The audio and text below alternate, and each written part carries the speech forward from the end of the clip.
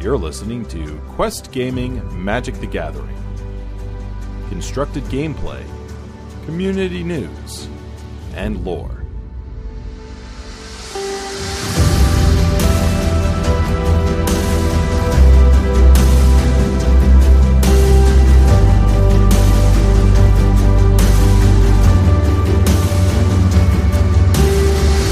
Hey, what's going on, everyone? And welcome back to another great episode of QG MTG Quest Gaming Magic the Gathering. You can find us on our website, questgamingnetwork.com, and of course on Twitter at QGMTG.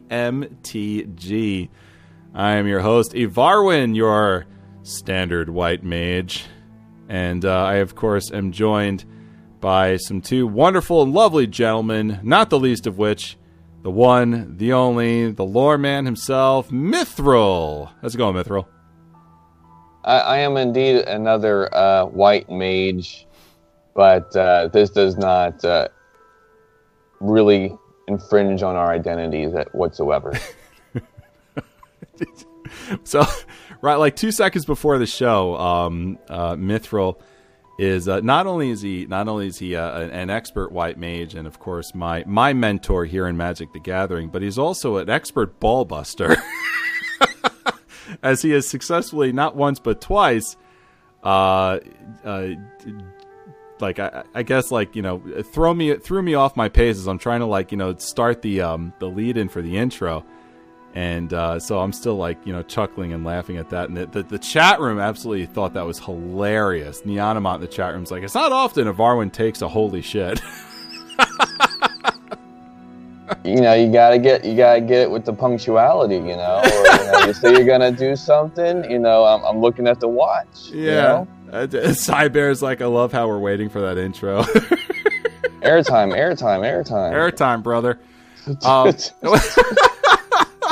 No, it was funny. That was really good. Okay, so we want to put your hands together, ladies and gentlemen, boys and girls. We want to welcome formally to the show our brand new host. He's going to show us lots of different deck building strategies today, but going forward, lots of tactics as well, and other kinds of strategies for Magic the Gathering. Rogue to form. What's up? Hi, everyone. I am the black planeswalker of the group, even though I'm from the white hills of North. From Norway, you're saying? Well, it's dark up there. Not a whole lot of sunlight. Well, north part of Norway, it's very... You get lucky if you get 2 hours of sun sometimes. Oh, no, it's like Mark's Canada. It's always going to be like boreal, frost, darkness. It doesn't matter how far south you live. Yeah. Wow, really? 2 hours of... Really? Yeah, that's when I used to be in the north part of Norway. But here it's like you get maybe 6 hours of sun and then you go dark. Okay. I'll tell you what, we always stream our episodes live on Twitch, so we are live in front of an audience, and our audience right now, we just want to call out Ishabu, all right, Cybear, Habit, Neonamont, and the Monkey Legacy. We want to thank you guys for joining us, as well as our awesome Patreon sponsors at Quest Gaming Network. Thank you so much. And we've got a couple of other sponsors we're gonna throw in there in the mix. We got a great show for you ahead tonight, folks. First up is we're gonna be chatting a little bit about what we've been doing in game since our last recording, which I do apologize. It's been a week or so since we've been able to record, but my job being what it is, it was sort of tough to get together on the mic. We're also going to be opening up a booster pack, a live booster pack from Ixalan. And then we're going to head over to Mythriil, who's going to give us some lore on Sarpadian Empires. And also, after that, over to Rogue for some first-time deck building strategies. So we've got a lot for everyone to enjoy here. First half of the show is going to be dedicated to some lore and some gameplay, and the second half is going to be dedicated to a little more gameplay, and of course, how to build your first Magic the Gathering deck. Very, very exciting for Constructed. This is your Constructed Magic the Gathering podcast here at Quest Gaming Network. First, let's jump right into it, ladies and gentlemen. Gameplay. Let's start with Rogue since he's brand new to the show. What have you been doing in game lately, man? Actually, I've been looking around for different types of new cards that are either coming out or even cards I've had myself. Looking through my phone because I have an app which I actually add all my expensive cards and in my collection. Looking through and thinking of new kind of combos I can do. Okay. Yeah.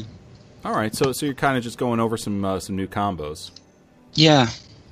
Sweet, man.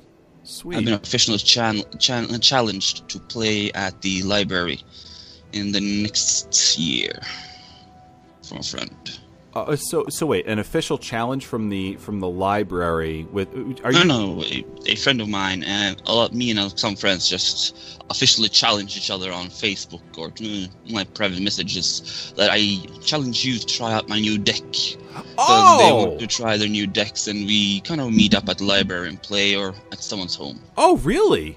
Yeah. That sounds very old school, like back in school. Yeah. Oh, yeah. Kind of like you remember how you used to be able to play D&D over email? Kind of like that a little bit. That sounds clunky as hell. It is clunky as hell, but man, it's fun. Never tried that. It's it's old school crap, anyway, I don't want to get mixed up in that, but that's cool, man. What is there a specific deck that someone challenged you to play? No, they make their own decks, and we kind of when we take what deck that we own that we either want to try out, test, or even try to beat other people with, then we send out the usual challenges to each other and says that we can actually meet up somewhere. We agree on a time and a place, and we just bring our own decks and try them out. See the new combos, see the new cards, see if we can beat the other decks, see if we can have one deck that beats everything else. And it's pretty cool. We have casual, we have some of them mostly play casual, and some play commander a lot. Yeah. That sounds like a lot of fun. Yeah. That's cool, man. That's real cool. Well, good luck with it. When do you think you're going to go down for your first challenge? I don't know. We haven't said the time, or no, it's still the place, but not the time. And I'm thinking of making a new deck. I'm trying to make a blue-black zombie deck. Okay. All right. So let me ask you this, okay? Since this is basically, I mean, it's not the first time you were on the show. You were on last episode, but Yep. Let me ask you this, okay? Let's do a little get to know Rogue since he is going to be our Magic strategist on the show. I think I asked this. I know your favorite color is black. What's your favorite set to draft? Not to draft from, but favorite set to construct from. Like what sets do you like to construct from?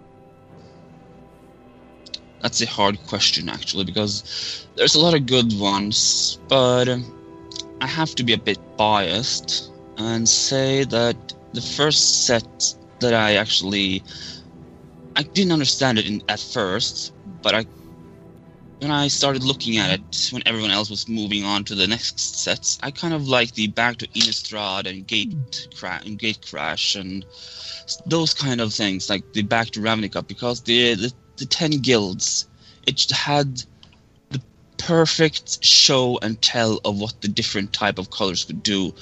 Dual colors, doing their best, showing off, and just being awesome. And that's the set I love. Ravnica, Back to Ravnica, Dragon's Maze, Gate Crash, all of those are golden in my book. Sweet. All right, very cool. My first set is a fairly recent one. Shadows over Innistrad, and then of course Eldritch Moon after that.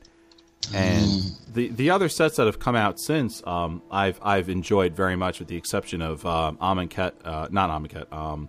Kaladesh and Aether Revolt. Aether Revolt.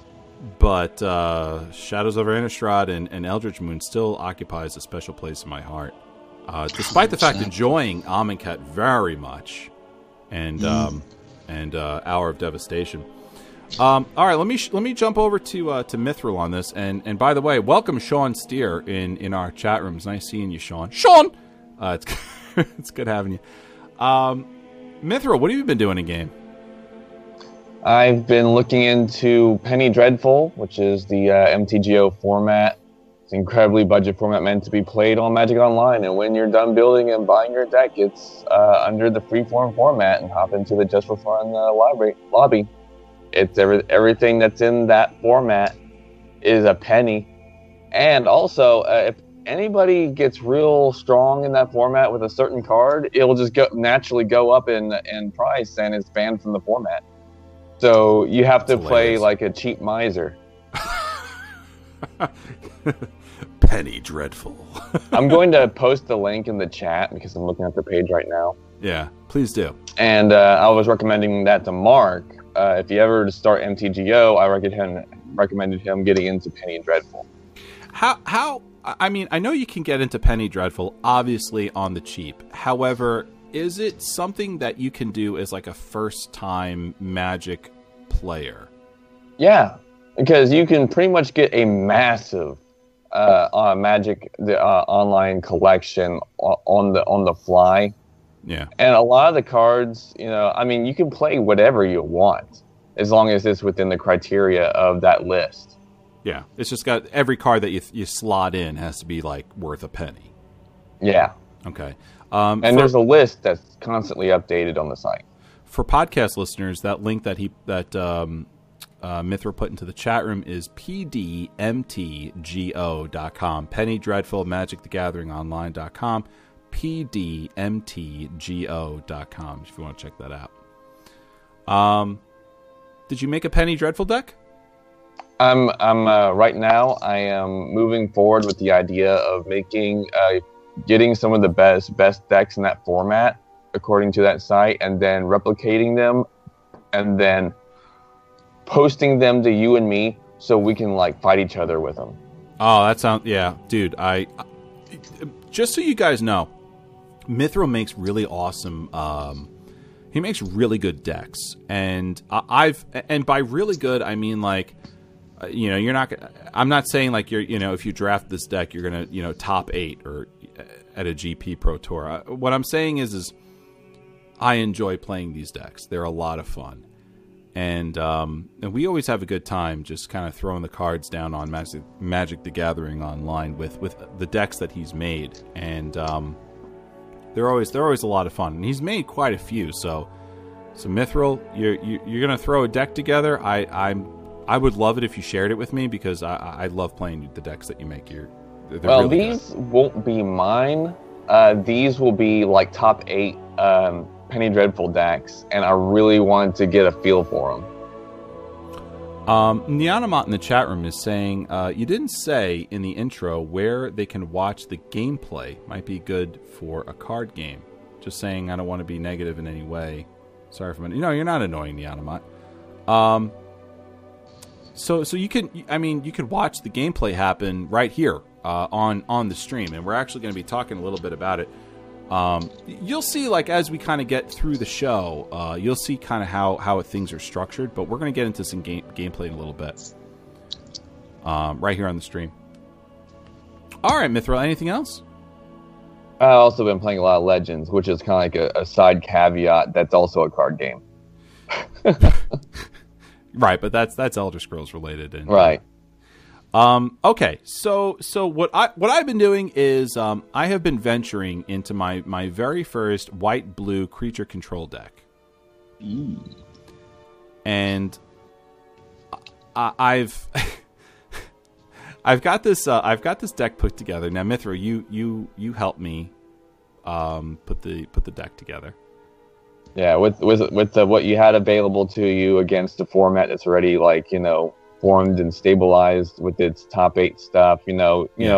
you're playing a deck that's no one else is playing, so you do have somewhat of an advantage there. Absolutely. Now this is a modern deck, so this is taking in Magic 2010 cards. It's taking in Amonkhet cards, and I think I even see like cards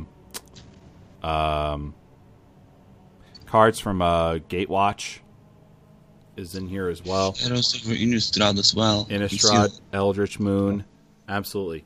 So so I've put this together and I've played it a couple of times. I've lost every single time I've played it for either not pulling the right card or just getting like unlucky, or the deck that I was dueling against was just like a far superior deck to this, and it couldn't compete. So what I want to do is I want to give this deck 10 tries and then kind of figure out like what needs to get changed if anything. You're probably gonna have to buy some of the big cards in the format if you want to compete in Modern. It's just the way it is. Just so you know, like what's going on here with this deck, because I do want to just briefly sort of like show it off. Because I am proud of it, but I do know it probably does need some work. I've got three copies of Cancel. Was it 4 copies of Catalog in here? 2 copies of Negate, 3 copies of Dispel. I've got a copy of Gisela the Broken Blade. Let's see. Ominous Sphinx, I got 2 copies of that. I have a Gideon Martial Paragon Planeswalker card in here. Sunblast Angel, Planner Cleansing. A copy of Collective Effort. 3 copies of Bishop's Soldier. 2 of Slip Through Space. And 3 of Kitesail Scout. And 24 lands. Divided somewhat evenly between plains and islands. I do among the lands I do have such white blue lands like Meandering River. I have a Skyline. I have 3 copies of Skyline Cascade in here. Sajiri Refuge. That's a white blue. So a little land, a little color correction in there. Sandstone Bridge. Yeah, I had fun helping you tweak that. I know, even though we both have the knowledge that this is probably not going to cut it in the meta, quote unquote. But it is a deck that does work, and from a casual perspective, I think it's fairly decent. Yeah, also, I've got 2 copies of Inspiring Captain, a copy of Day of Judgment. So there's a lot of like. There's creatures here for almost every step, and also massive like spell negation bounce spells that on every step too. So I really am interested to see how this deck runs when it does run. I don't feel as if, I think the 3 or 4 times I've played with it on Magic the Gathering Online, I don't think I've gotten a good representation of what it should be, Yeah, it's a lot of extensive testing is what's going to prove what's going on. Yeah. So stay tuned, folks. Okay, on my my white blue creature control deck, in Modern, we'll see how it turns out, and I'll let you know how things. And of course, I'm open to you could tweet us at QGMTG. Okay, I'm open to whatever ideas that you have, and I do have a sideboard, but for time purposes, I'm not really talking about that a whole heck of a lot. But there is a sideboard there. All right. How about we jump into our live booster pack? What do you think? I desire the cardboard. What's that? What'd you say, Mythriil? Oh, I desire the cardboard. You desire the card. Is there someone playing with their microphone? Just be careful with the microphone if anyone's like adjusting it. Was it me or I don't know. No worries. No worries. Ireland? I wasn't doing anything. Great. Okay, maybe it was me. Maybe it was Evarwin and he just heard his own audio. It's possible. It's very possible. All right, let's do the live booster pack from Ixalan. Okay. All right, here we are. Let's start with our rare. Okay, Blood Crazed Paladin for 1 and a black. It's a 1/1 creature vampire with flash. Also, Blood Crazed Paladin enters the battlefield with a 1/1 counter on it for each creature that died this turn. Jeez, Evarwin, you're looking really weird in that card. I haven't cut my hair in a long time here. I mean, this is like before Evarwin became a holy knight. He had to like get his vampirism cured from the Roxy Inn. Yeah. That's a deep cut for you guys that listen to to the Elder Scrolls podcast. That's a very deep cut right there. Call back to my Oblivion gameplay. Jeez. Well, he's good. We gotta keep rolling. He's good. He's flash. He gets bigger for each thing he bites. He's good. I like it. Sorry. I like it, Mythriil. You're just like, we got to keep rolling. I like that. That's good. Good. I like it. You're doing good, man. You're doing good. All right, Rogue. This one's yours. Okay, Marauding Looter. It's a 4/3 creature human pirate for 2, 1 blue and 1 red with raid. Raid means at the beginning of your end step, if you attack with a creature this turn, you may draw a card. If you do, discard a card. Go ahead, Rogue. It is a good card, I believe, because it has the power that can outwit anything. What was the power again? I can't see. It's 4 mana? Yeah, it's a 4/3. There's a 4 power. Actually, it's a good one, I believe, because the cost of it is not higher than the attack or health, and it has an ability. So yeah, I would play this. All right. We're gonna toss the speaking stick, over to Mythriil on this next one, which is Raging Sawtooth. He's a that's my boy right there. He's a 5/5 creature dinosaur for 3, 1 red and 1 green with trample, and when Raging Swordtooth enters the battlefield, it deals 1 damage to each other creature. Yeah, when I say boy, it's spelled B-O-I for this card, because this thing is awesome. He doesn't have like haste like Raging Monster Store, but he just smashes everyone for 1 damage. He's trample, he's cheap, he does everything he needs to do for his cost. Next card. All right, our last uncommon. Okay, Raider's Wake for 3 and a black. It's an enchantment. Whenever an opponent discards a card, that player may lose 2 life, and it has raid. It is a good card, actually. If you're playing a bit maniacal, if I may say that, it is. I would play this because I kind of love enchantments that actually have fun with the opponent. And it's just, you can put this in a curse deck, which is a deck almost based on enchantments and curses and stuff like that. So yeah, okay. I love these kind of cards. Nice. All right. Let's start moving into the common realm here. We've got Crushing Canopy for 2 and a green. It's an instant. Tells you, hey, choose one. Destroy target creature with flying, or destroy target enchantment. This is a sideboard card. You want to keep it to the side.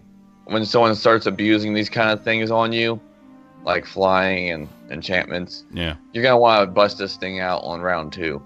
Otherwise, it's usually not a good idea to main deck this, especially in this Ixalan format. Yeah. I like the opinions that we're getting here in the chat room. Neonomot saying this is too expensive. I like these opinions. Keep those opinions flying, chat room. Keep them flying. And also, listeners, okay, if you've got opinions on these cards, you go ahead and tweet us at QGMTG. All right, next one. Desperate Castaways for 1 and a black. It's a 2/3 creature, human, pirate Desperate Castaways can't attack unless you control an artifact. Ooh. It's an interesting card. It depends how much actually you want to use the pirates, if you have the commander, or just if you have something that boosts up humans or pirates. It's a very good card. But unless you control an artifact, it's a wall. It's a defending wall. You cannot do anything special. Right. Okay. Pirates make treasure, by the way. Let's make note of that in this set. So you will be getting artifacts most of the time. Yeah. That's a very important note, actually. Yeah. Yeah. Kinjali's Caller. We've seen her before. She's a 0/3 creature human cleric for 1 white. Dinosaur spells you cast cost 1 less to cast. Well, if we're trying to ramp dinosaurs, especially the big T-Rex that was floating around on Twitter that Mark was showing, this is one of those cards you're going to need to get Sun's Avatar out and other dudes like him onto the battlefield early, and your opponent be like, what? Yeah. So, yeah, you want this. All right. Speaking of walls, our next one, Looming Altasaur, is a 3 and a white creature dinosaur, and it's a 1/7 creature. That's basically about it. Not much can be said about it, so we're going to move on. Yeah. To Queen's Bay Soldier, a creature vampire for 1 and a black, and it's a 2/2. Basically, standard creature. Not much can be said about it. It's 2/2 for 1 and a black. All right, here's our next one. Rogue. Yeah. All right, Sailor of Means for 2 and a blue. It's a creature, human pirate. It's a 1/4 creature, human pirate. When Sailor of Means, not to be mixed up with Sailor Moon, enters the battlefield, create a colorless treasure artifact token with tap. Sacrifice this artifact. Add 1 mana for any color to your mana pool. I kind of like this card. Not because it's pirate human and it's partially my color, but it has a good cost, I believe, for it. It's maybe a bit expensive for some people, but then again, 1/4 is basically a defending creature, and it actually makes a treasure that can be used as mana. So yeah, I like this one. All right. Storm Sculptor, 3 and a blue. It's a 3/2 creature, merfolk wizard. Storm Sculptor can't be blocked. When it enters the battlefield, return a creature you control to its owner's hand. Mythriil. No homo, but this one's my boy too. Oh. Okay, terrific. Okay, so he can't be blocked. Return it. I mean, there's a lot of plus. There's a lot of upside on this. How do we like the cost versus power defense thing? He passes the vanilla test because he has like all the abilities, so it doesn't matter. Okay. Yeah. So big thumbs up on Mythriil from that one. Let's go to Sun Crowned Hunters for 4 and 2 red. He's a 5/4 creature dinosaur with Enrage. Whenever this card is dealt damage, it deals 3 damage to a target opponent. My goodness, Rogue. It's a high cost for a 5/4, but it has Enraged, and if it gets through, which I have many ways of doing, I can actually get this one to get damage to opponent without problem. So I would like to play this in one of my decks. Okay. We've got 2 more coming at you. All right. Our second to last one. By the way, we want to say a shout out to Nevik764 in our chat room. Hello. Thank you for coming in. Our second to last one is Swashbuckling. 1 and a red. Enchantment Aura. You enchant a creature and it gets a 2/2 and has haste. Not a constructed card. If you want a creature with haste, get a creature with haste. Don't use this enchantment. What about that 2/2 though? It's okay. It's just that you're paying in too much for something. I just feel like it's like that equipment that gives the creature flying but no other abilities. Yeah. You just get yourself a haste creature. Okay. All right. Our last one is going to go to Rogue. It's Territorial Hammer Skull for 2 and a white. It's a creature. It's a 2/3 creature dinosaur. Whenever it attacks, tap target creature an opponent controls. This actually is very good for control decks because whenever it attacks, you can stop your one creature from your enemy's side to defend. And it's a good fun thing if you have first strike, double strike, or even it's a more powerful creature than your opponent has. The mana cost is actually pretty good on this one. All right. Hey, Nevik764 has given us a compliment in the chat room, guys. He says, thanks, I like the show. It's great since I haven't played Magic the Gathering for a while. Oh. Thanks there, Nevik. All right.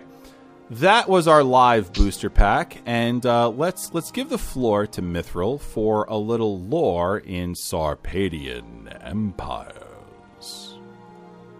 All right, let's get into this. Sarpadia is a remote continent in Dominaria's southern hemisphere and was ravaged by warfare during the period between the Brothers' War and the Ice Age. Remember the Brothers' War? We covered this before. Oh, yeah. Yeah. Climate change is coming down on the southern continent. All right, Sarpadia is isolated from the other landmasses, and much is unknown about its denizens and history. What is known is that the 5 major cultures around 170 years after the brothers were born were destroyed by invading forces and internal strife. Most races were entirely wiped out and others escaped to other parts of the world, leaving creatures known as the Thralls with dominion over the entire continent. Most of Sarpadia's history is told throughout the Fallen Empire's expansion. Evarwin, thoughts? I'm just sort of absorbing at the moment. I don't have a whole heck of a lot of thoughts. Right now, I'm kind of excited about the fact that we're just sort of continuing the story here from, what happened last episode, okay, with Dominaria, and now here we are at the Sarpadian Empire, and I'm sort of wondering, okay, so all these freakazoids start coming out because this place was torn apart. So I find that interesting. But I'm waiting for my boy Urza to pop up. You're gonna have to wait a while for him. Okay. You have to wait 7 sets. All right. Okay. It's like that. Oh, I'm gonna post you the link so you can start looking at the cards in that set. Yeah. For people to look at. You know what? If you could do me a favor, just put that in the chat room. That's going to be easier for me to grab at the moment. Really? Okay. Yeah, please. Sorry for the wait, folks. Nah, it's all good, man. We're looking at this artifact card, Sarpadian Empires Volume 7. It's a 3 generic colorless mana card. It's an artifact.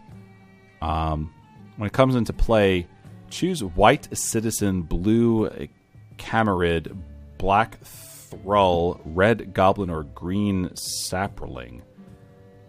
Pay 3 and tap, put a 1/1 creature token of the chosen color and type into play. Not sure how this relates to what you were just saying.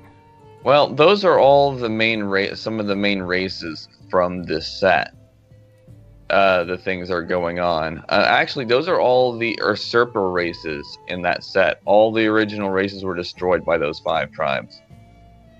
Okay. All right. Well, rolling forward, visually for Twitch, what do you want me to start showing? You want me to show the links the link that you just sent me?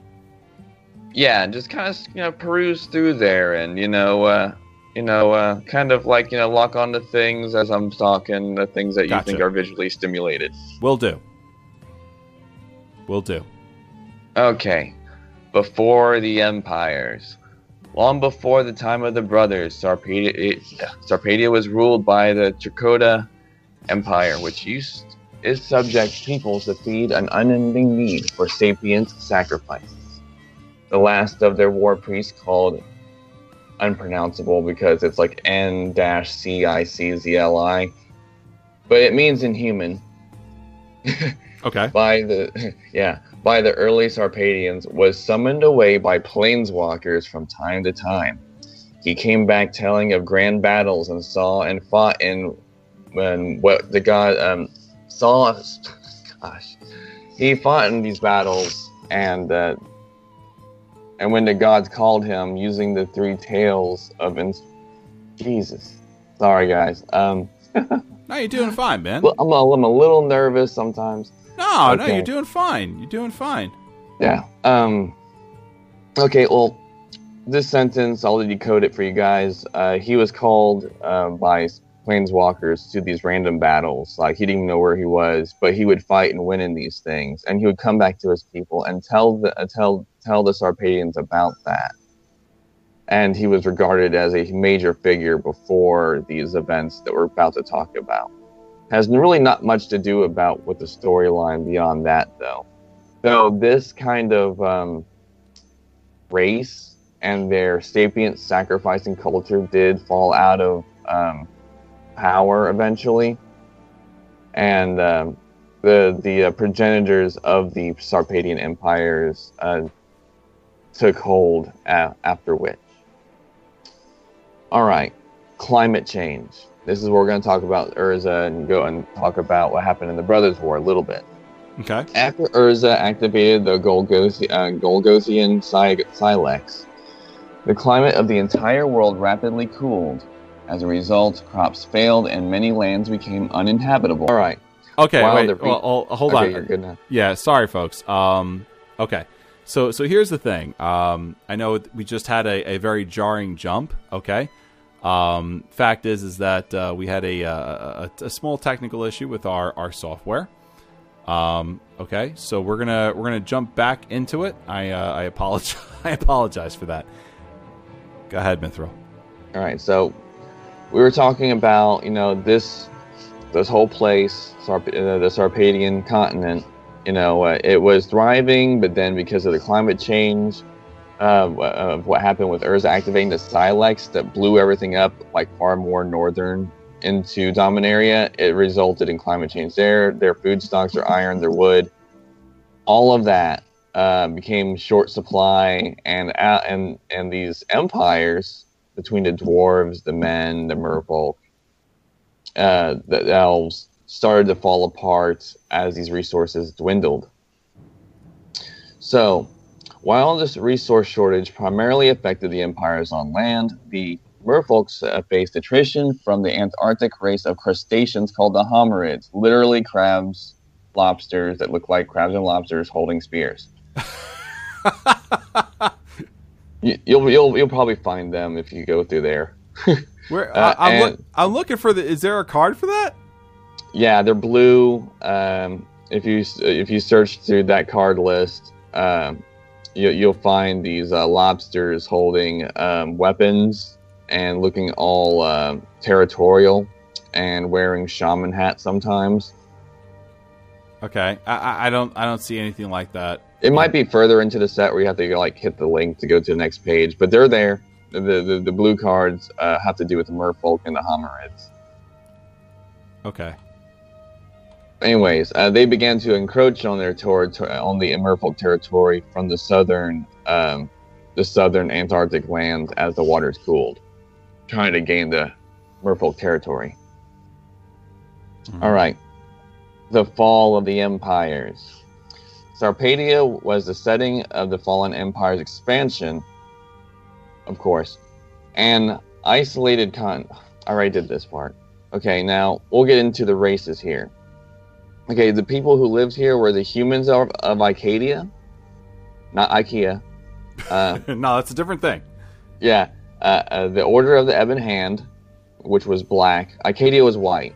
I had to mention that. Acadia is white. Ebon Hand is black. The merfolk of Valadia, that's blue, and the elves, green.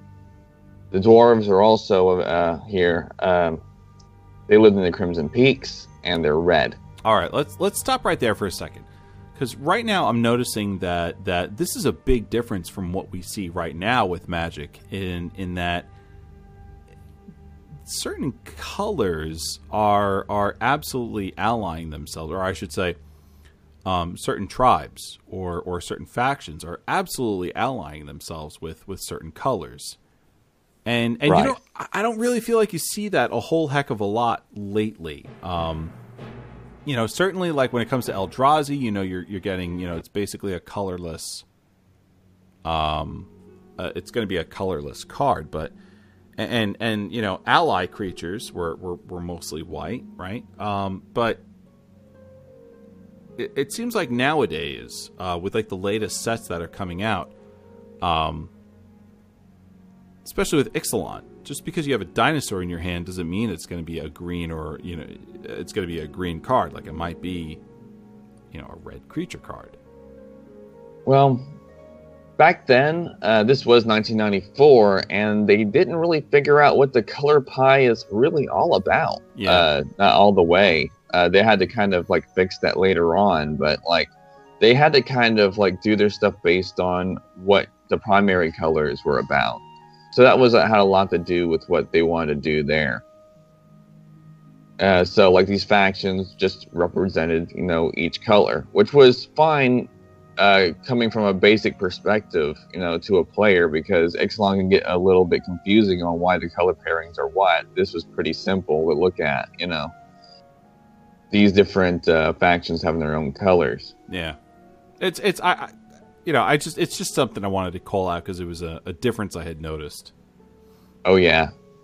Another thing to note about this set, it was kind of a marketing disaster because a lot of the cards, the commons, had multiple different artworks for each of them. Oh. So which is really cool. You probably see in the numbers next to some of these that there's like 3 different versions from different artists.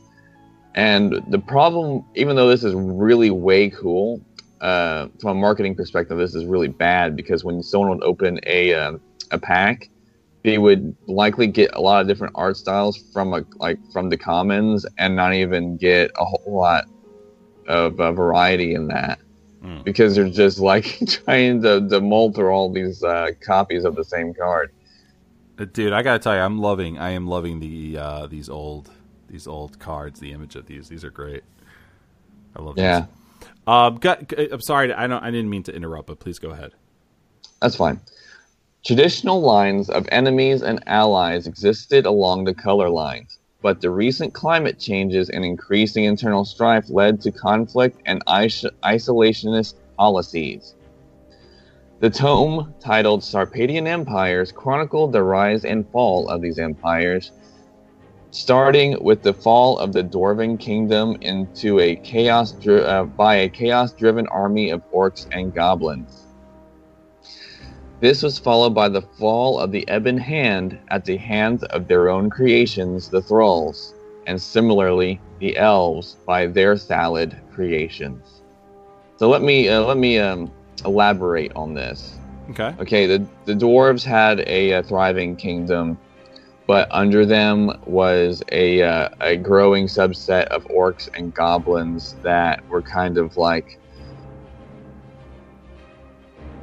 populating beyond the boundaries of their populace underground and started to look for ways to gain new ground above ground. And unfortunately, the dwarves were the victim of this policy. Although these goblins and orcs are pretty much brainless morons, so I mean, there was no real no policy to that.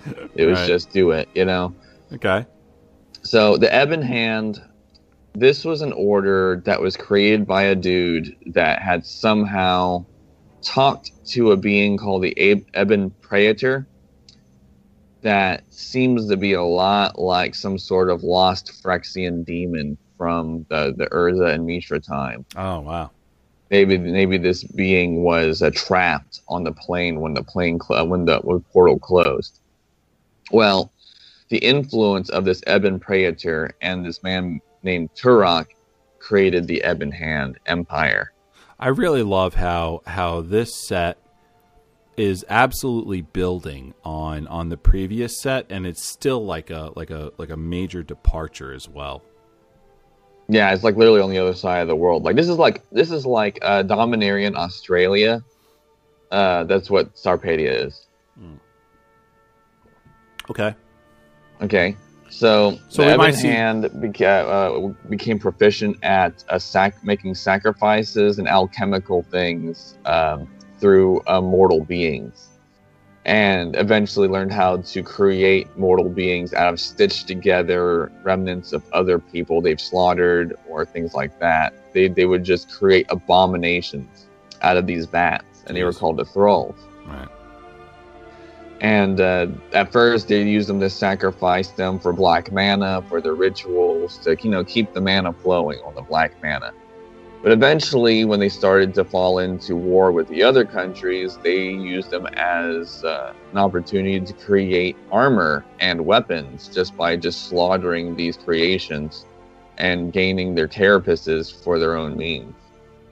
But the guy that was making these, Endrick Sar, Master Breeder, he had a vision of making warriors and creating a kind of like a new empire with these thralls outside of the leadership of the Ebon Hand.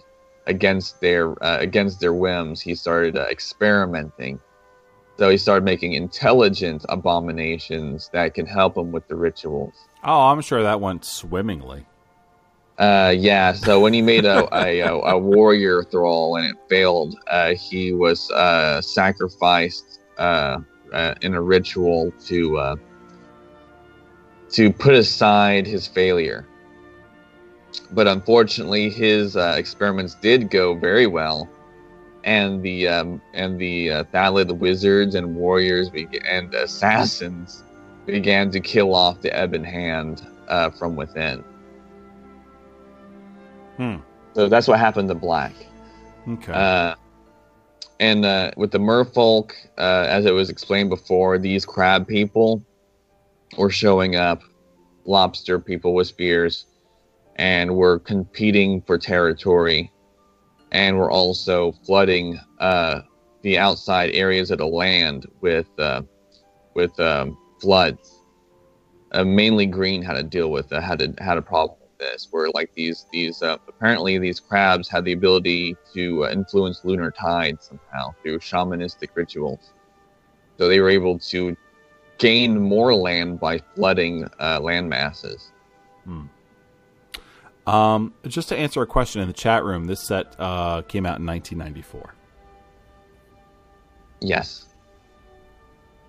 Now, the elves kind of were on the first and foremost on how to get their resources restocked, and they started creating plant life that could replicate itself without much soil or anything. So, and it became its own sentient life, but they weren't aware of how sentient until it was too late, because these things called the Thalids were pretty much living plants. And they began to realize, hey, you know what? We don't want to be sacrificed for food anymore. Let's just make everyone else food. So the trees revolted. Yeah, like they didn't have a voice, but they were pretty much pod people. So like the elves bit it because they made pod people.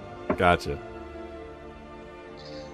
And wow, so there's a lot of, there's a lot of shit going on after Urza and Mishra basically destroyed the environment with their wars.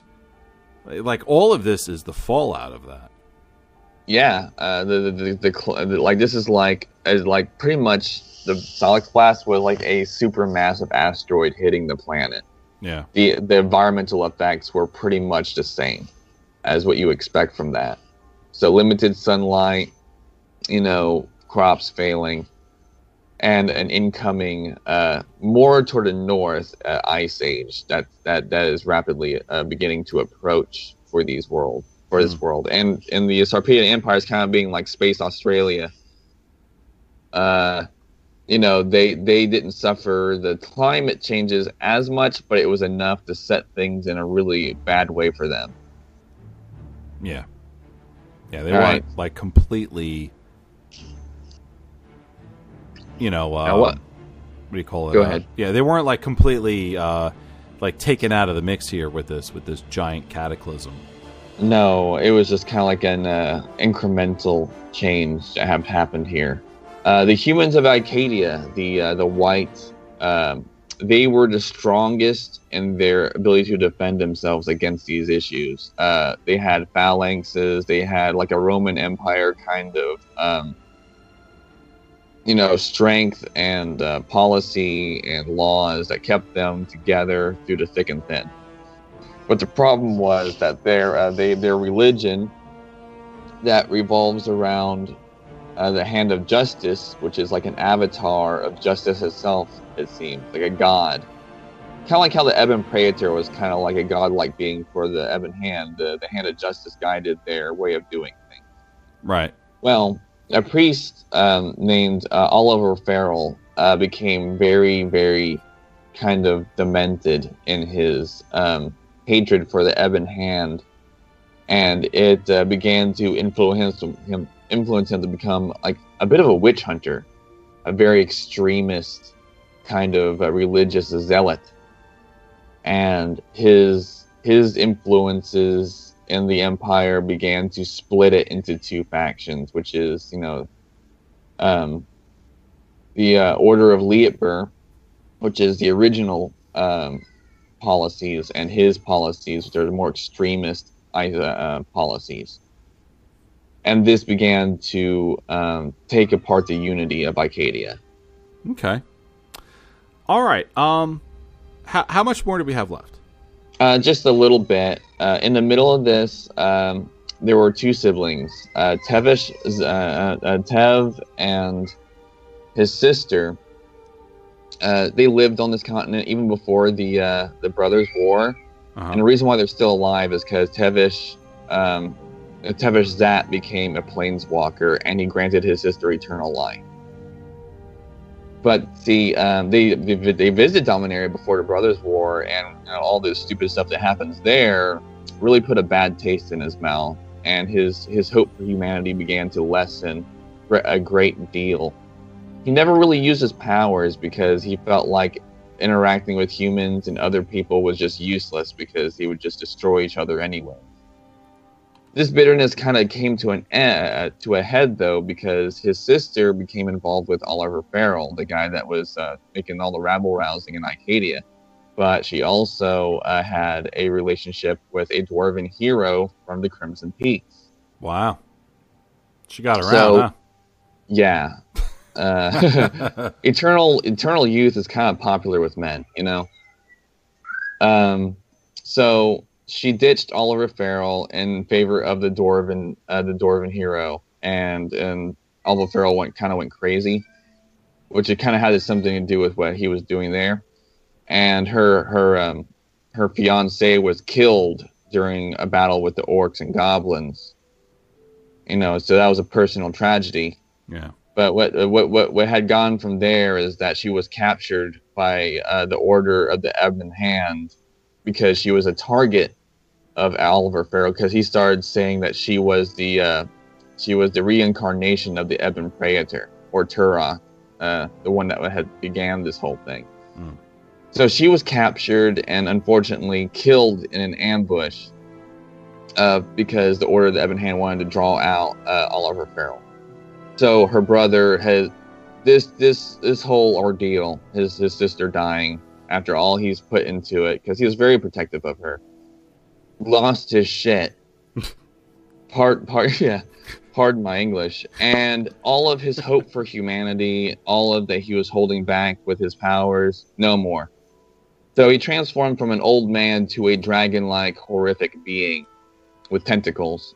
Mm. Because a planeswalker can be whatever they want to be just by thinking of it. I think I've been that angry before, actually. Yeah. So what he began to do was hasten the fall of the Sarpadian Empires by causing more strife between the factions and reveling in the destruction that they had caused to him. So he started doing this to Sarpadia, and literally was the reason why all the empires fell so quickly. He just began to just screw everything up on purpose, cause chaos. And he did that to the rest of Dominaria later on. It just got twisted. Okay. So this is the whole premise of what's going on here. That's the whole story. All right. The whole place went to garbage, and Tevish Sat helped that. So let me ask you this: in regards to Dominaria and the plane that it and Sarpadia exists on, when we make our way back to Dominaria in within the year, what are we going to expect? Like just a blasted land of a blasted realm unable to hold up life? Well, Dominaria does recover after a several sets afterwards, and hits a high water mark for centuries upon centuries, probably even a millennia. Okay. And then other events happen, and then another event happen, completely, far into the future, and those actually do contribute to the whole world losing its mana. Oh wow. But it was kind of fixed with the time rift issue and time spiral. So when we come back, there's going to be a recovery process based on that major event and not necessarily what happened with Urza and Mishra. Because that was already recovered from long ago. Right. Recovered and then in decline and then recovered again. Right. Okay, very good. All right. Okay. Mythriil, thank you very much. Really appreciate that. And of course the visuals as well that we're showing here on Twitch. Let's jump into some gameplay. Okay. And let's cut over to Rogue with some basics on deck building. Yeah. Now, Rogue, before we jump into that, Mythriil, what do you want to play in Magic the Gathering Online? I kind of, every time I know these stories, I just kind of want to play Momir because, I might run into a card that might be from Sarpadian Empires. Okay, all right. You want just hope maybe it'd be like a game. If we find a card that was reprinted from Empires, we have to blow a horn or something. All right. Let's see. I'm going to challenge you right now to Momir event deck for Momir Basic. Okay. And let's do skill level just starting out. And there we go. So another gameplay session of Momir. And we're going to play this while Rogue gives us some ideas on how to build our first deck.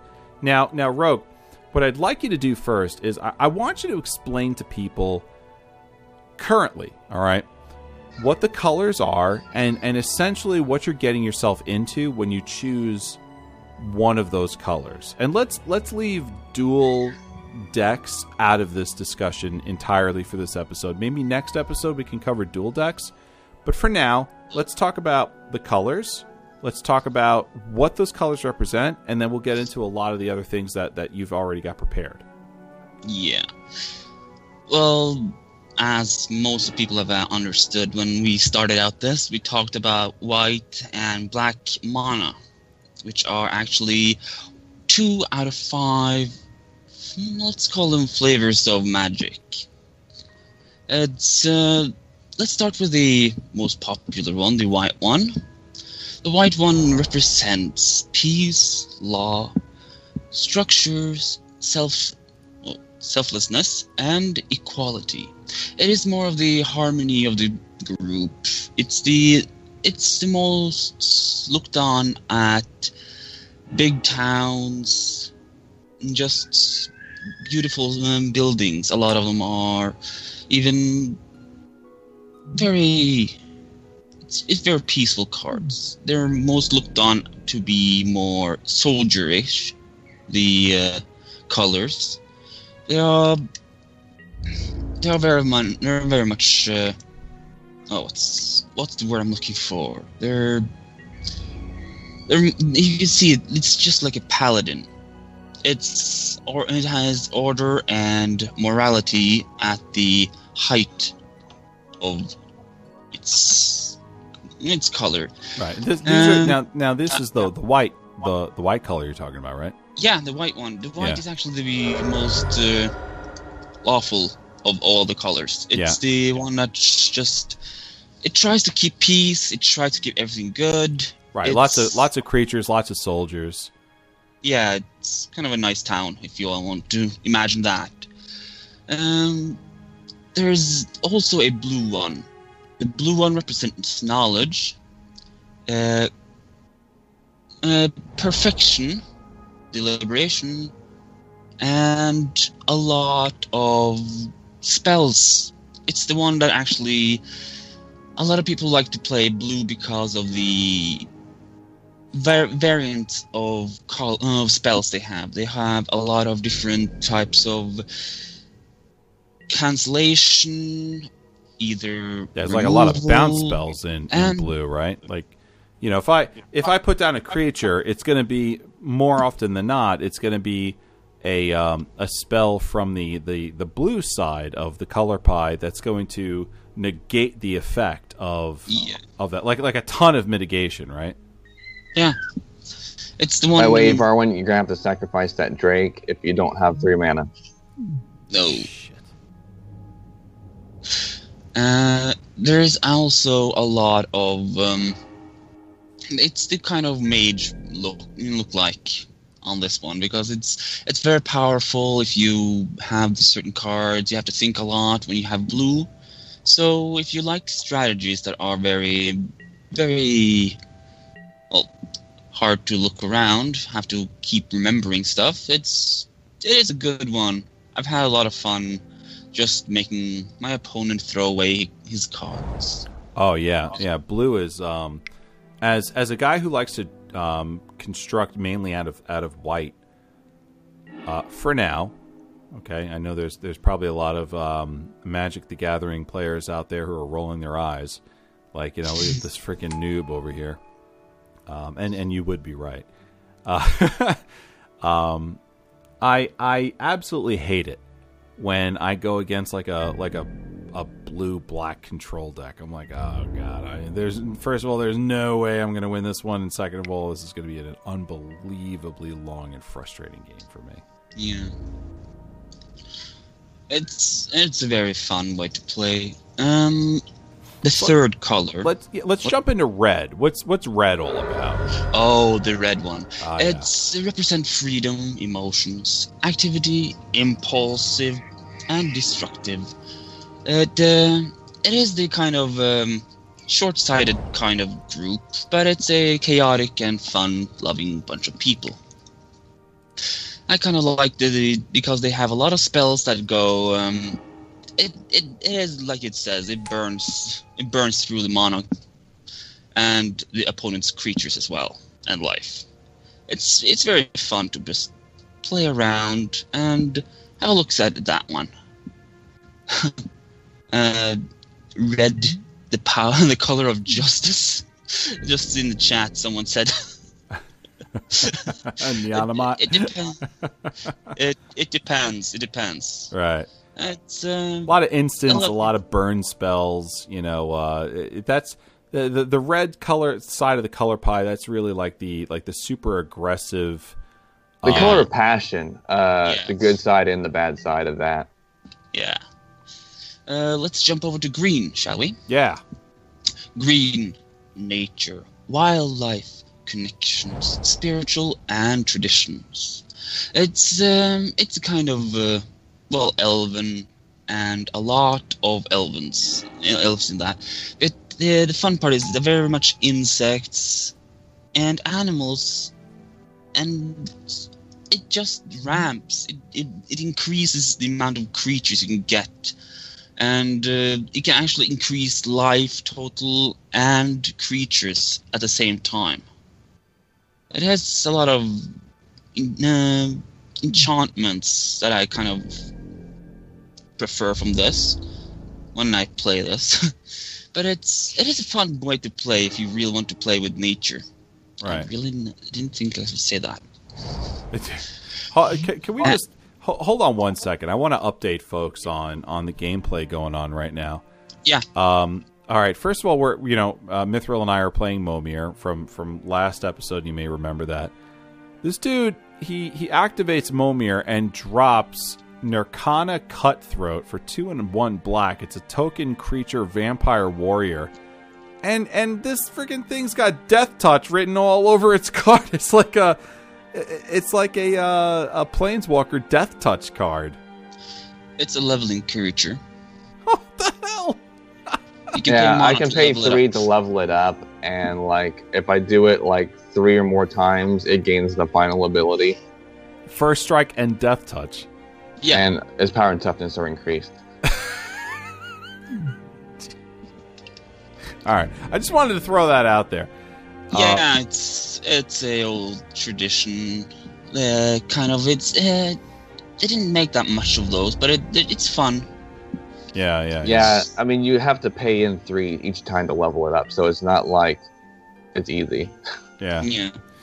But the last color of the 5th color is actually my favorite because the black color represents power, self-indulgence, death, sacrifice, and inhabilited. What?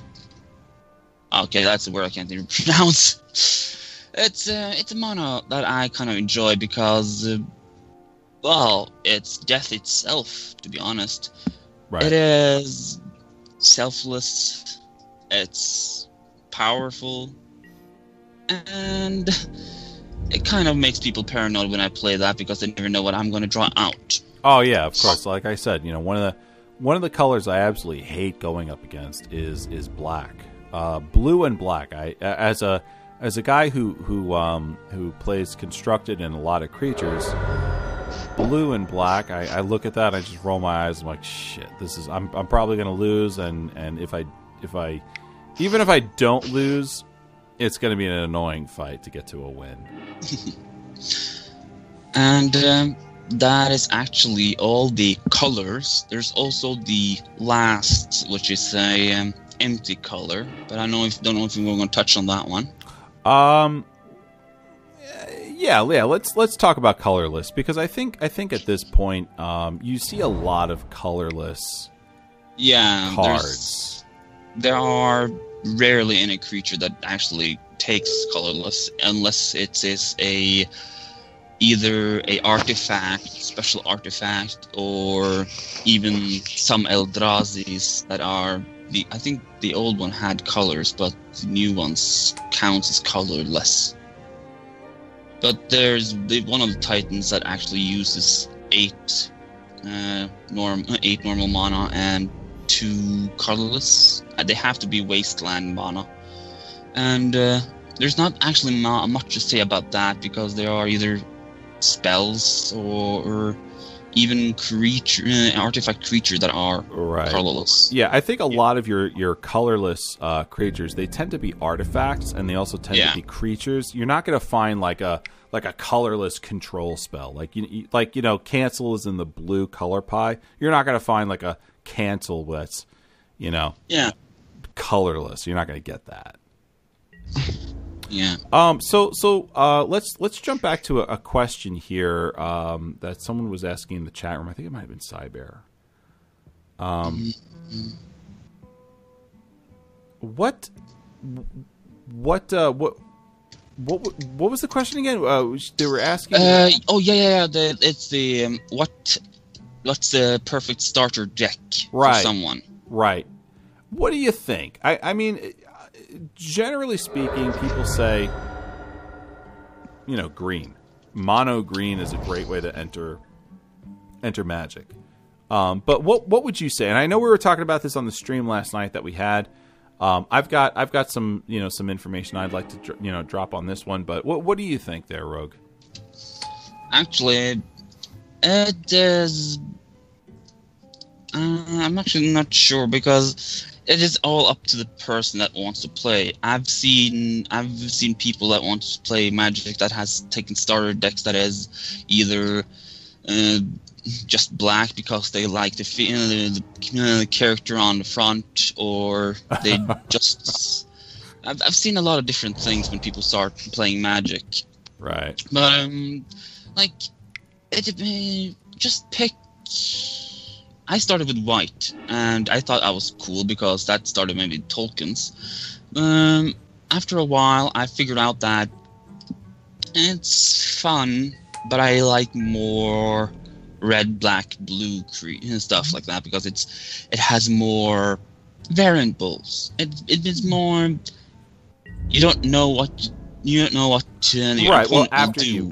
after you got the the steps down of the game and whatnot, you sort of discovered that, which I think everyone who plays the game sort of walks that path.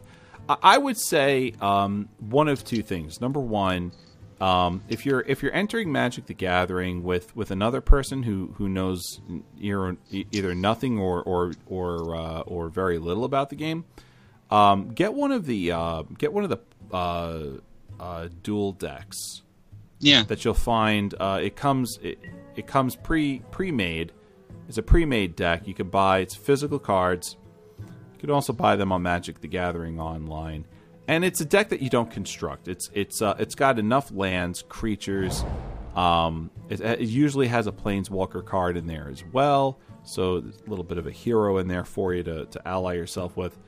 And lots of other creature spells and whatnot in there. And it'll show you how the steps of the game, from your untap, upkeep, draw, main, attack, blocking, how to do all the combat stuff. All right, sorting out damage, your second main phase, your end step, your cleanup step. So it's gonna help you with all of that, kind of get the motions down. I would say go for something like that. Otherwise, if you don't want to do that, I would say green has a lot of creatures in there. That's really easy to sort of grasp. And white has a lot of creatures in it too. It's helped me learn the steps and go through the motions as well. So just to kind of answer that question, which came from the Twitch chat, I would sort of say that would be a really good way to start up. I would definitely go with the dual decks for sure, because they are intentionally designed by Wizards to be of equal power to the other. Yeah. So not one player would actually have a natural leg up on anybody. It's just what you learn about the game is what makes you strong in that situation. Mm-hmm. Yeah, I would actually say that if someone came to me and asked if I want to play Magic, what color would you help me with? I would actually say either go with red, green, or white, because those are three colors that I see a lot of new people start with and are satisfied with. Because the red one is a easy burn speed. White is just build up. Green is more like they are already on the table. Nevik 764. My first deck was a blue counter spell. That's a nice deck to start with. Yeah, it sure is. Sure is. All right, Rogue. Let's as we start to kind of wind the show down a little bit, I want to ask you. What are some deck building strategies that you can sort of talk to the listeners about? Yeah, the first couple of things that if you're new to Magic and you want to try it, start with casual or standard. It's don't go for something like a commander, because it's kind of there are a lot of pros that play that, and it can get a bit messy and hectic. Also, if you want to start to make your own deck, try to pick a theme. Pick a card you want to have, like a legendary or planeswalker. Find cards that you might see tactics and even strategies that go, this going very, very good to combine with this one. So if I do that, it has a special connection between them. Try to find as much of those you can find. And don't worry about getting the expensive cards online. Just use whatever you got. This is a game for having fun, not for just plowing people down in the muck. Okay, but how should someone start creating their own deck? I mean, these are very fine and all that, but how should someone actually start creating a deck? Imagine I don't know anything about deck creation or Magic the Gathering at all. And I want to get into it, and I need to make my first deck. What would you say to a person like that? Actually, just read up on your cards. the more you know about your own cards, the more you can use them. Use them, and I enjoy myself just sitting down and reading all my cards and just trying to find combinations and try to find out what to do, because for a lot of beginners, they'll read these cards and they're totally lost. Yeah, just don't. So how would someone get past that? There are always those little type of pamphlets that comes in every Magic starter set that actually has the instructions. You can actually look out online on a lot of stuff as well, or even just don't be afraid to ask for help. This is a game where you actually sit down with people and play. I've actually gotten a lot of help from either people at different type of either drafts or pre-releases that are very strict rules. I've gotten a lot of help from my opponent of fixing my deck, so never be afraid to ask or look up something. All right. How should a deck basically be constructed? It is the standard 60 cards in a casual or standard deck. It's the minimum 60 cards, which is the most perfect way to have it.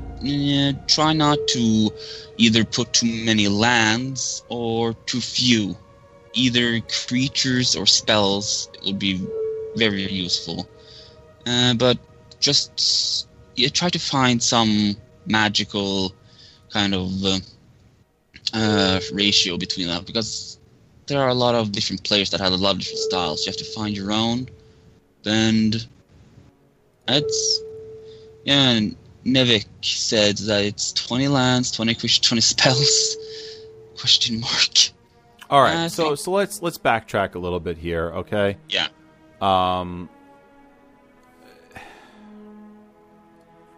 What's Nevik saying? 20 land, 20 creatures, 20 spells. Neonomot's asking, what about 33% lands? So let's ask ourselves this, okay? Yeah. In a standard 60 card deck, right? And let's take out the idea of someone going for your first deck.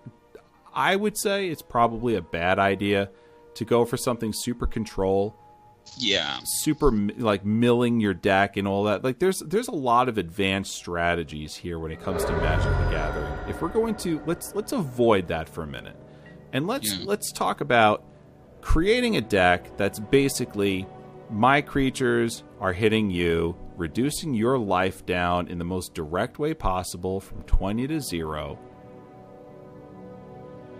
What would you say about... So we're talking like a mono green or a mono white deck. Your basic building block starter deck, 60 cards constructed. How does one go about essentially like... Walk someone kind of through that step right there. To be honest, you have to think, do I want to attack with this creature or not?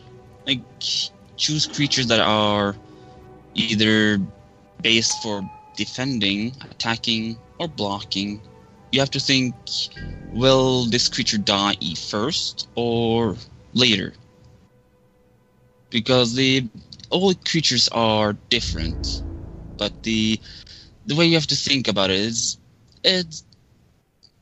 I'm losing my mind. Okay, all right. So let me see if I can help you out here a little bit here. We've got 60 cards, right? How many lands should be in a 60 card deck? I would say between 20 and 24.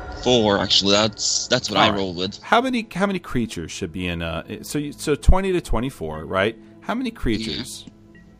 Creatures.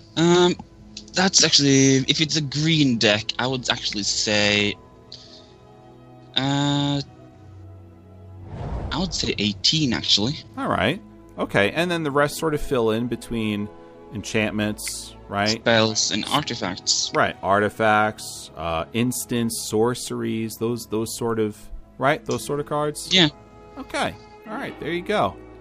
Not impossible. And definitely something, basically obtainable, right? Yeah. Okay.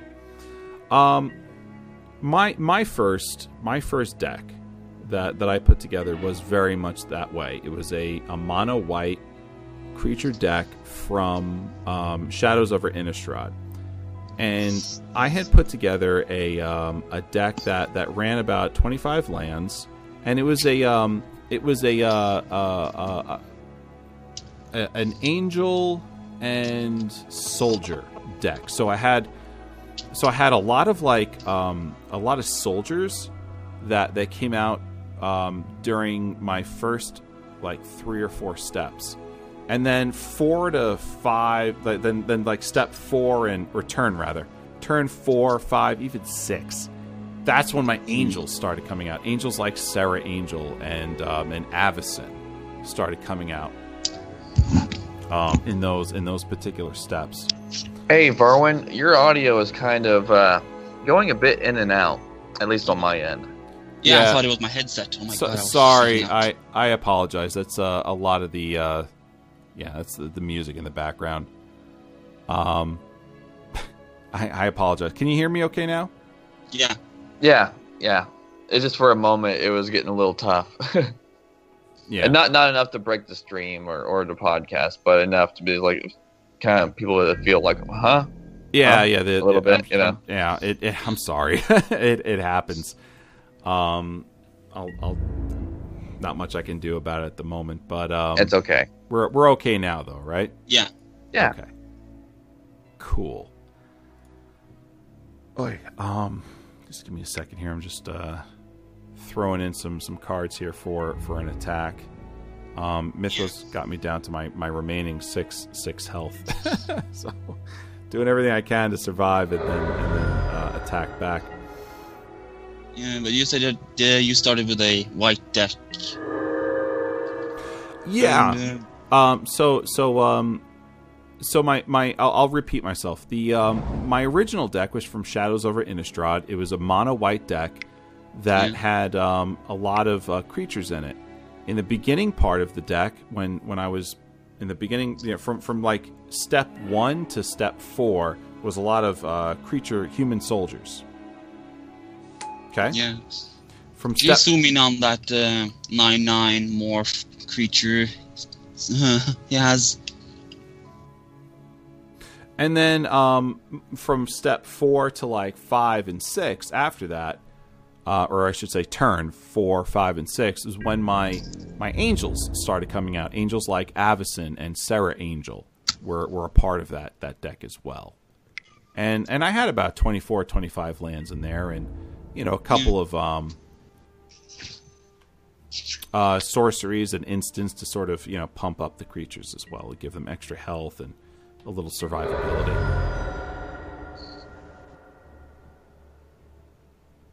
So yeah.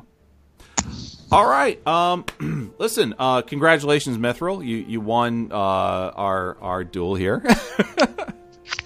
I don't think I won because I didn't find any Fallen Empires cards. You did very well though. So sorry to interrupt, but Ari, do you have ability to zoom in on that 9/9 morph green creature?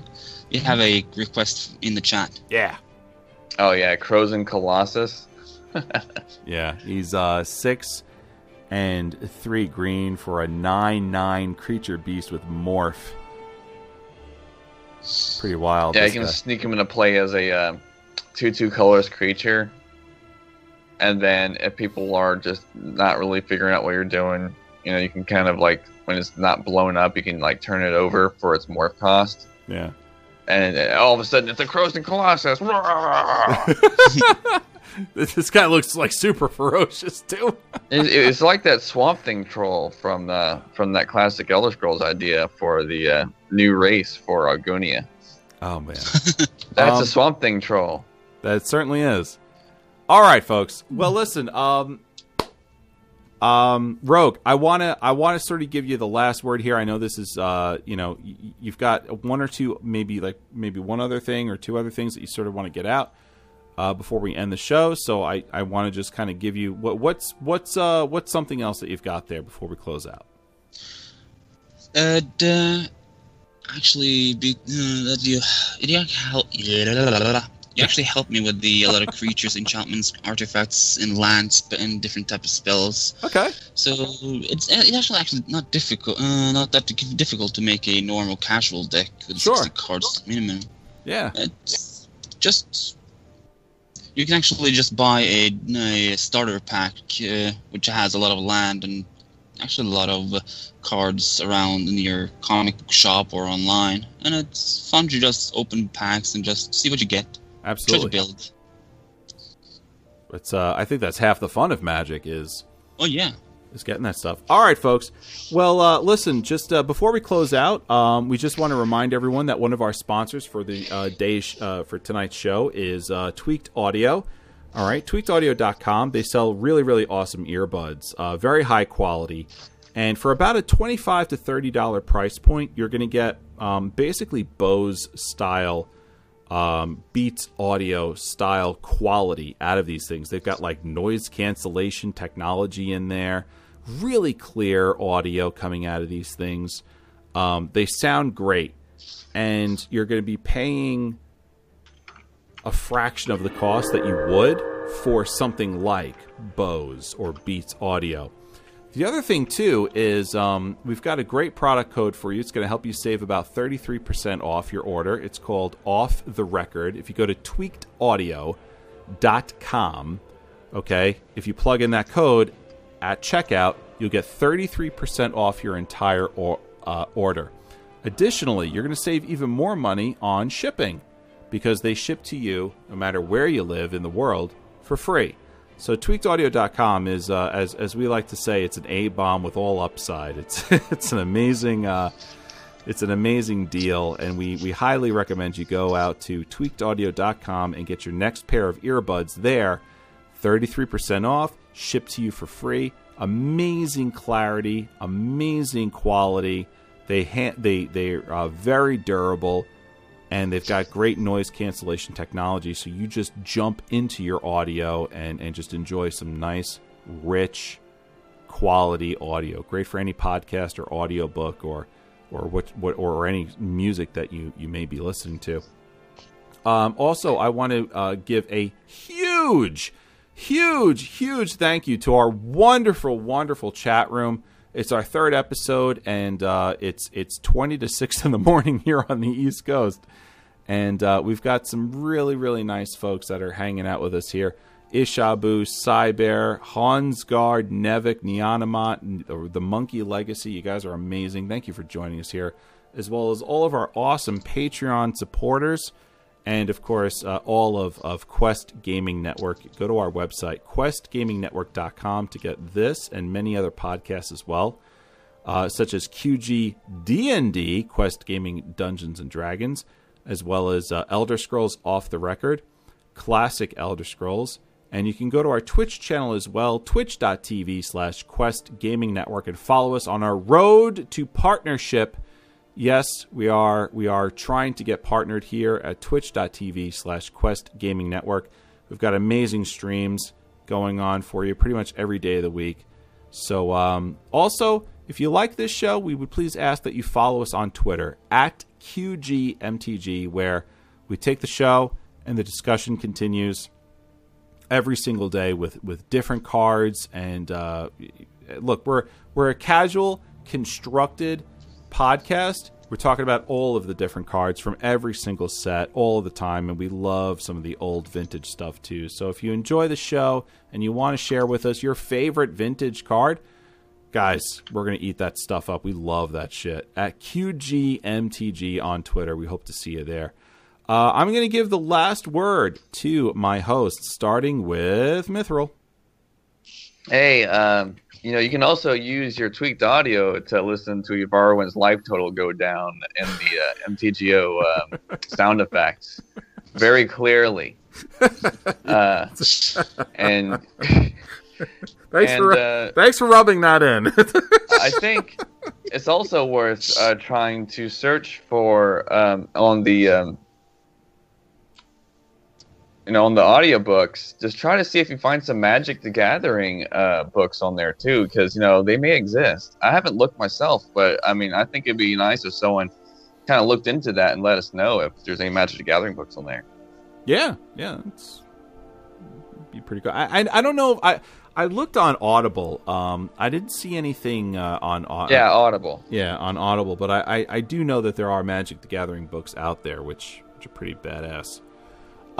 Rogue, listen, congratulations! Your first podcast as an actual host of Quest Gaming Magic the Gathering. You did a fantastic job. I'm really, really, really am very proud of what you presented today and the information that you had. Your final thoughts. I wish I could have done it better. Oh, come on, man. I am a bit of a perfectionist. I was like, well, good. I want to do better. I want to be better, do better, and make everyone proud. And I think all three of us want to do better. But that's what makes good quality podcast. Yes. We might be a little bit shaky here and there, but I think that the overall ability of this podcast will get better as we become more confident in our skills. Yeah, I mean, let me tell you something. Every episode, this is our third episode, and every episode I think has gotten not incrementally but exponentially better than the previous one. That's just how podcasts go in the early days, and we're in the early days. We're gonna look back years from now as we're still recording this show. We're gonna look back on these first few episodes, and we're gonna laugh and have a good time and say, "Gee, remember when?" So don't judge yourself too hard, Rogue. And I think you've done an amazing job. I really do. And thank you. Yes, absolutely. And next episode you're going to be exponentially better because you're going to critically look at what you did today, and you're going to make it better. Same thing with Mythriil. Thank you, Mythriil, so much for all the lore. Seems like this particular set was a little tough to sort of wrangle in. I really appreciate you diving deep and doing the wrangling on that. And I'm looking forward to the next set. Yeah, part of that difficulty was me trying to get past the first few paragraphs. Well, you did just fine. All right, folks. Well, listen. Thank you again for tuning in. Okay, enjoy the podcast on QuestGamingNetwork.com or, of course, on iTunes, and we'll be uploading it to other places as well. As I always like to say, take care, be safe, and I haven't come out with a tagline yet, so wait. I thought you had come up with one. Oh, it's a work in progress, but well, what about was it the Aether or the Airland? Be with you. The Airland be with you. Oh, I've always will be in the shadows. That's right. So we'll see you soon, folks. All right, have a great night.